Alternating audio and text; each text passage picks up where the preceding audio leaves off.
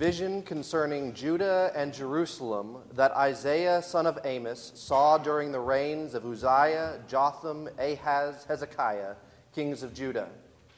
Hear the word of the Lord, you rulers of Sodom. Listen to the instruction of our God, you people of Gomorrah. The multitude of your sacrifices, what are they to me, says the Lord?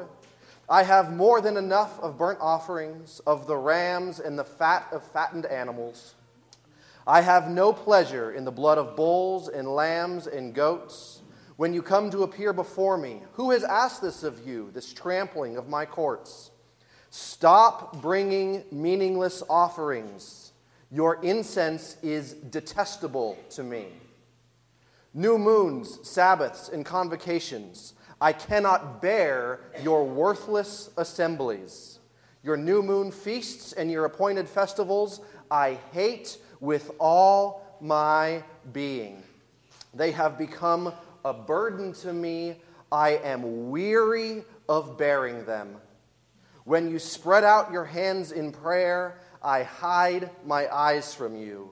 Even when you offer many prayers, I am not listening. The word of God for the people of God. Now that I have your attention, welcome to Stony Brook Community Church of God. And welcome to our brand new message series, When God Hates Religion.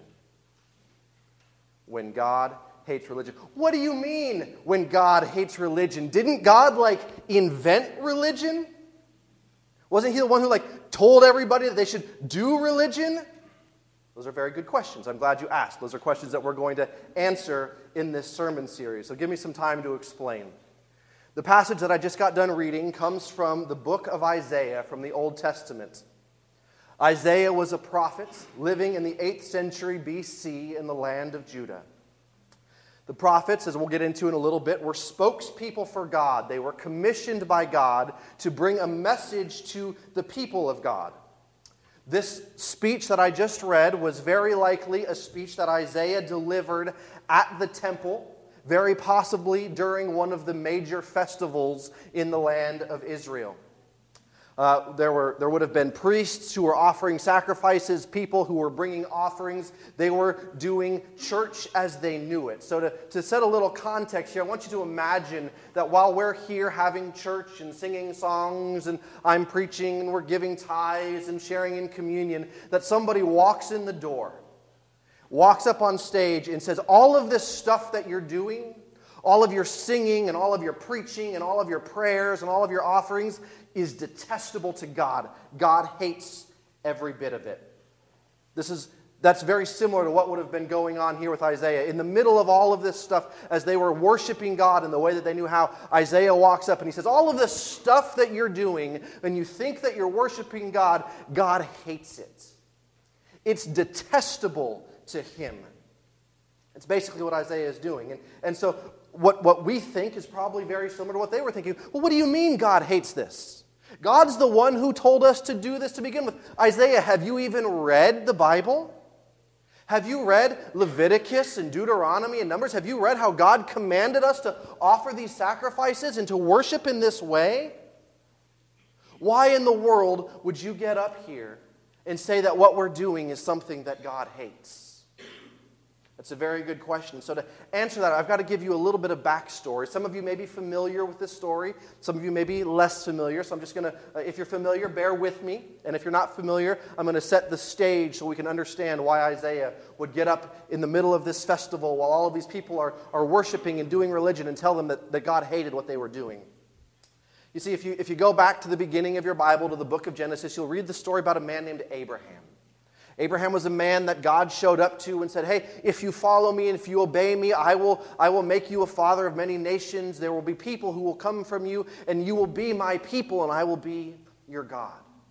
And so Abraham listened to God and obeyed God, and God fulfilled his promise to Abraham, giving him children who began to multiply and multiply. And as you continue to read through the story, you'll read about how Abraham had a son, and then his son had 12 sons, and these sons became the people of Israel.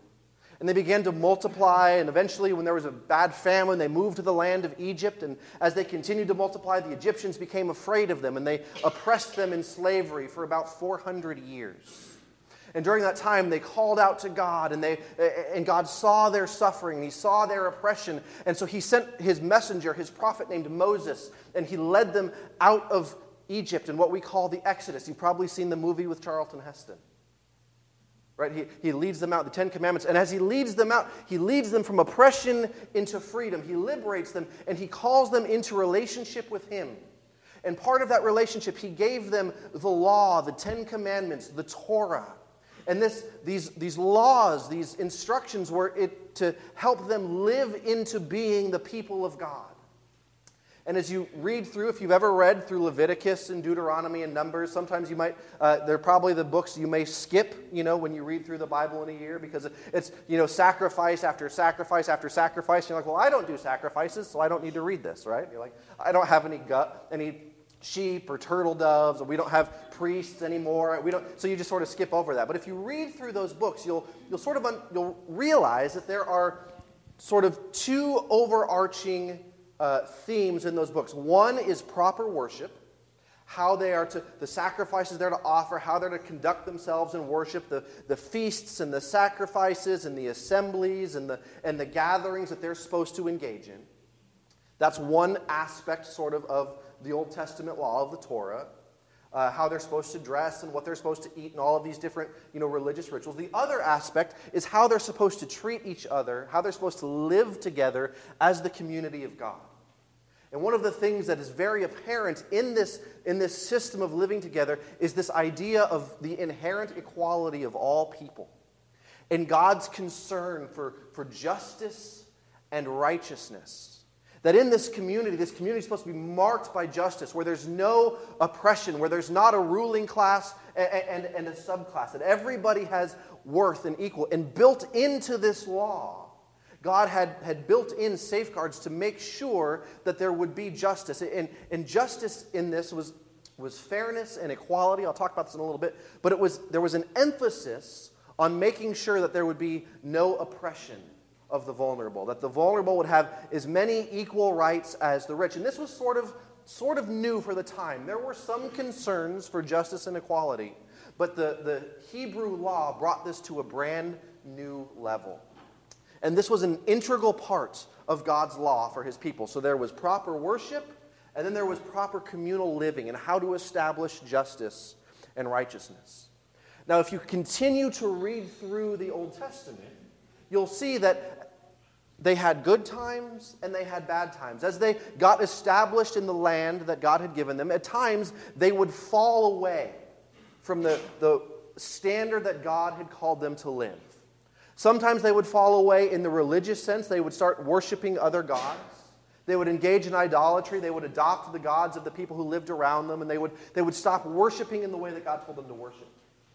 Other times, they would stop treating each other with the justice and righteousness and equality that God called them to live with. And so when the people began to fall away, God would send messengers to them that would call them to repentance.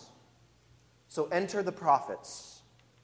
The prophets are those books in the last part of your Bible that have the names of people. Some of them you can pronounce, some of them you can't, right? Isaiah, Jeremiah, we're familiar with those names. Habakkuk is probably one that you don't say very often. But all of these prophets are people that God raised up to come and call Israel to repentance, to call them back to how God had initially asked them to live as His covenant people, as people in relationship with Him. One Old Testament scholar, John Drain, says that the prophets were the conscience of the nation.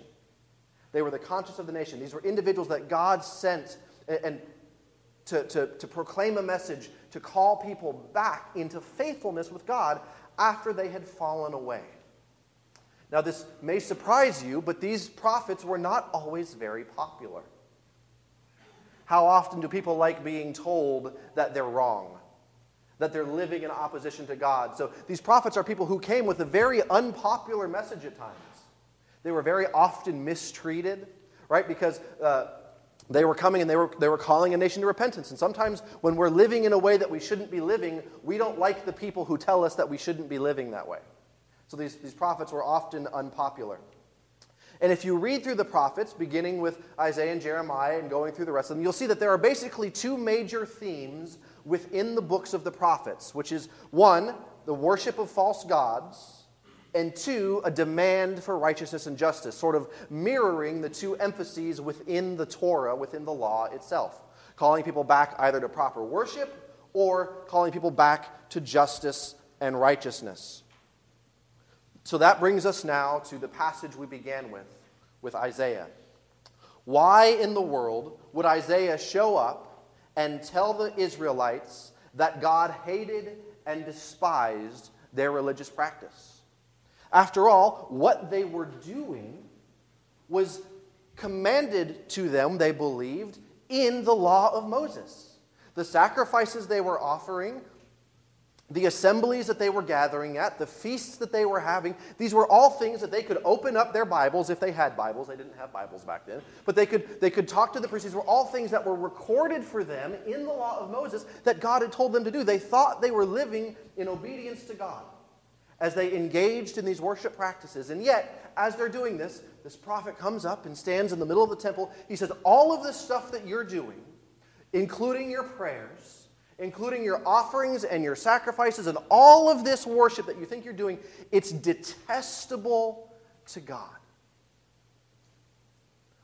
Why would God say that if He's the one who gave it to them to begin with? Isaiah tells us.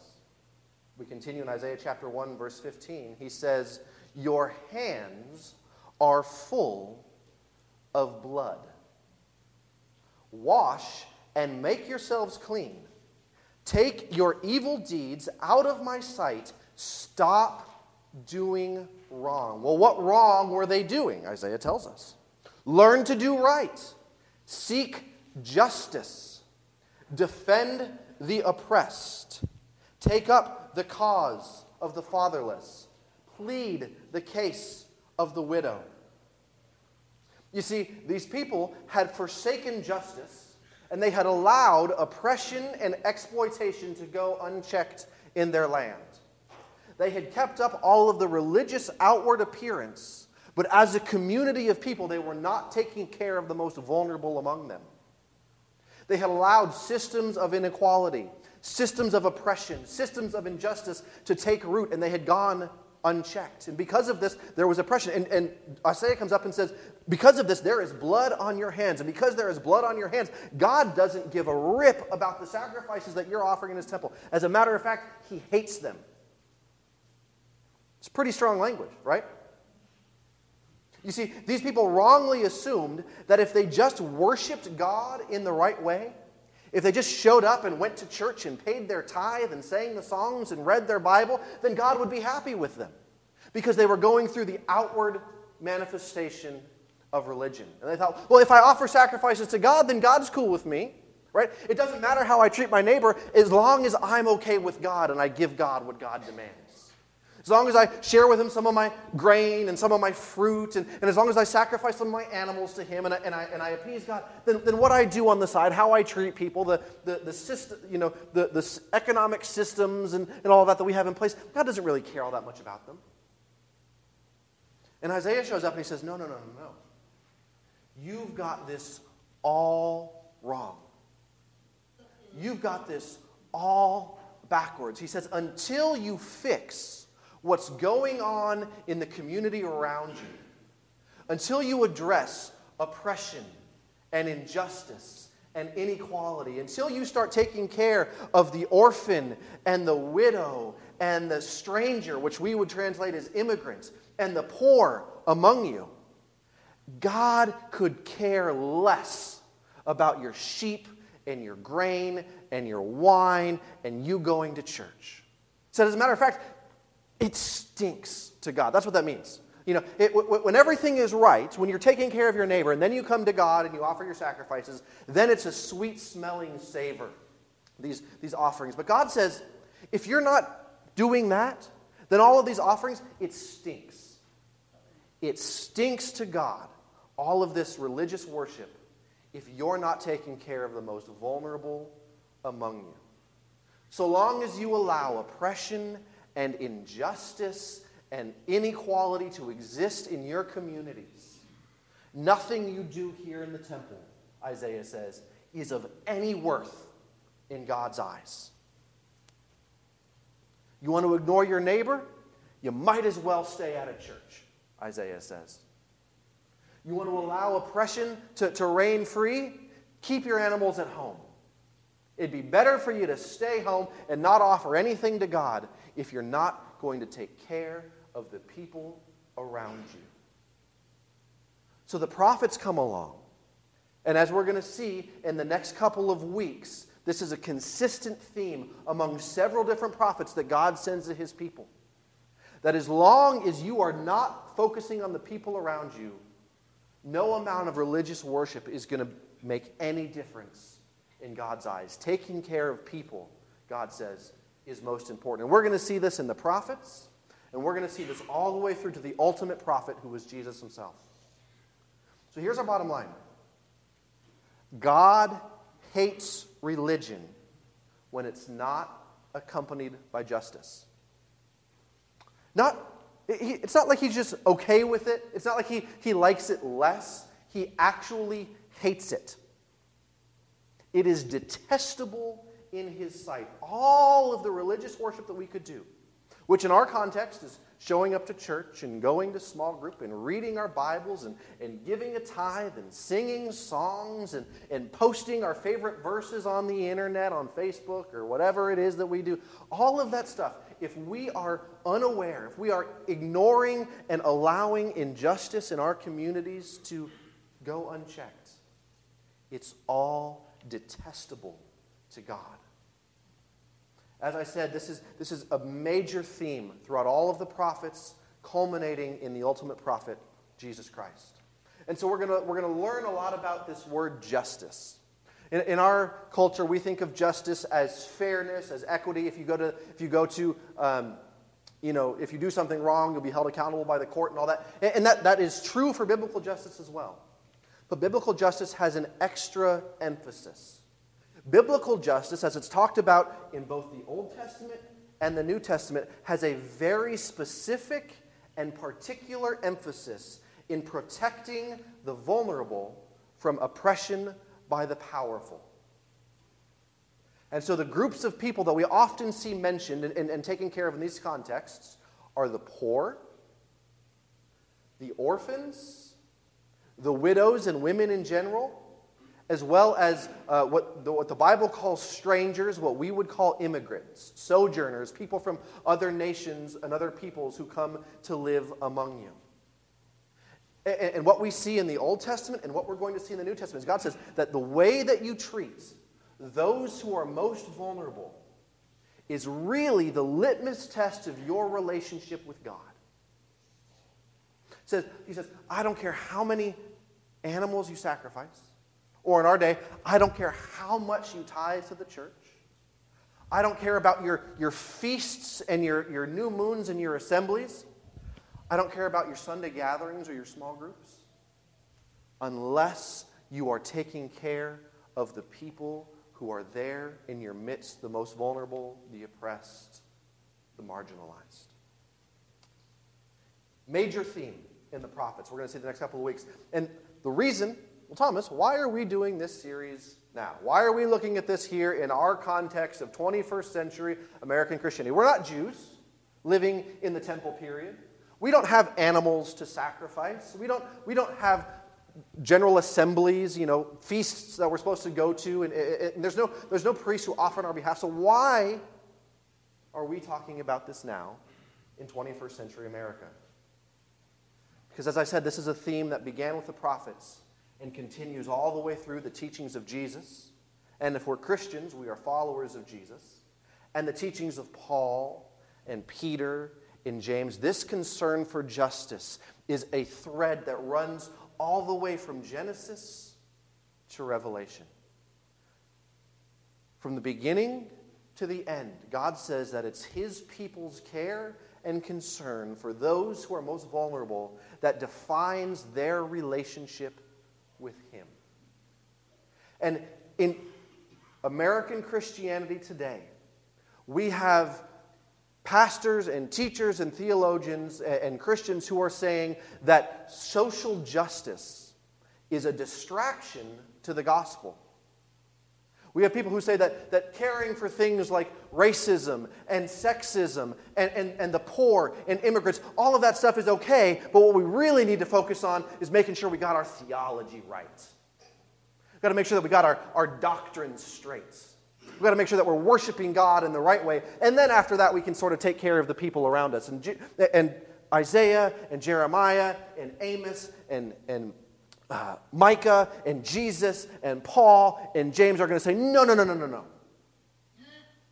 They're going to say, if you're not taking care of the people around you, then all of your religious worship stinks to God. Now, maybe we don't fit into that in this congregation. Maybe we do.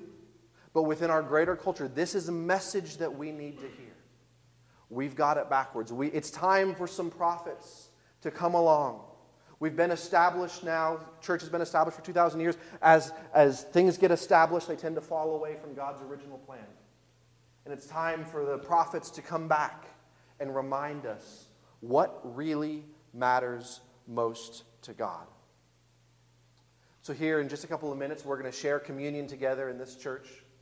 But for those of you who are watching or listening online, come back next week as we continue this series and we find out when God hates religion and what we can do about it. So I'm going to have a word of prayer, and then after that I'm going to invite Henry up and we'll share in communion together here at church.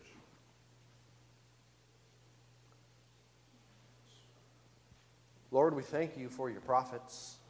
We thank you that you have called men and women to represent you, to come speak your truth, to call us back to right relationship with you.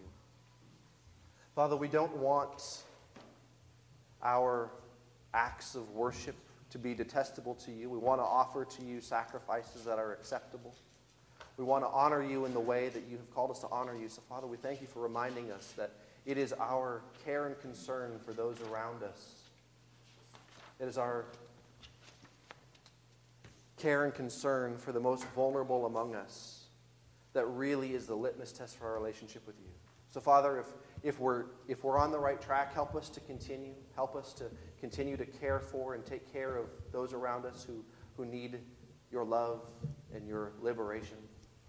Father, if we have gotten to the place in our hearts and our minds, either as individuals, as a congregation, or as a greater body of American Christians, where we have forsaken the things that matter most for things that are less important, we pray that you would call us to repentance, that you would enlighten our eyes so that we would see that what you really care about is how we care for one another and the most vulnerable among us. Father, we know that you are gracious and forgiving and full of mercy. And so as we recognize maybe areas that we've fallen short, we thank you for your grace. We thank you for your mercy. We thank you for your patience. Father, we pray that you would convict our hearts and that you would lead us into true justice and true righteousness and true relationship with you. I thank you for these things in Jesus' strong name. Amen.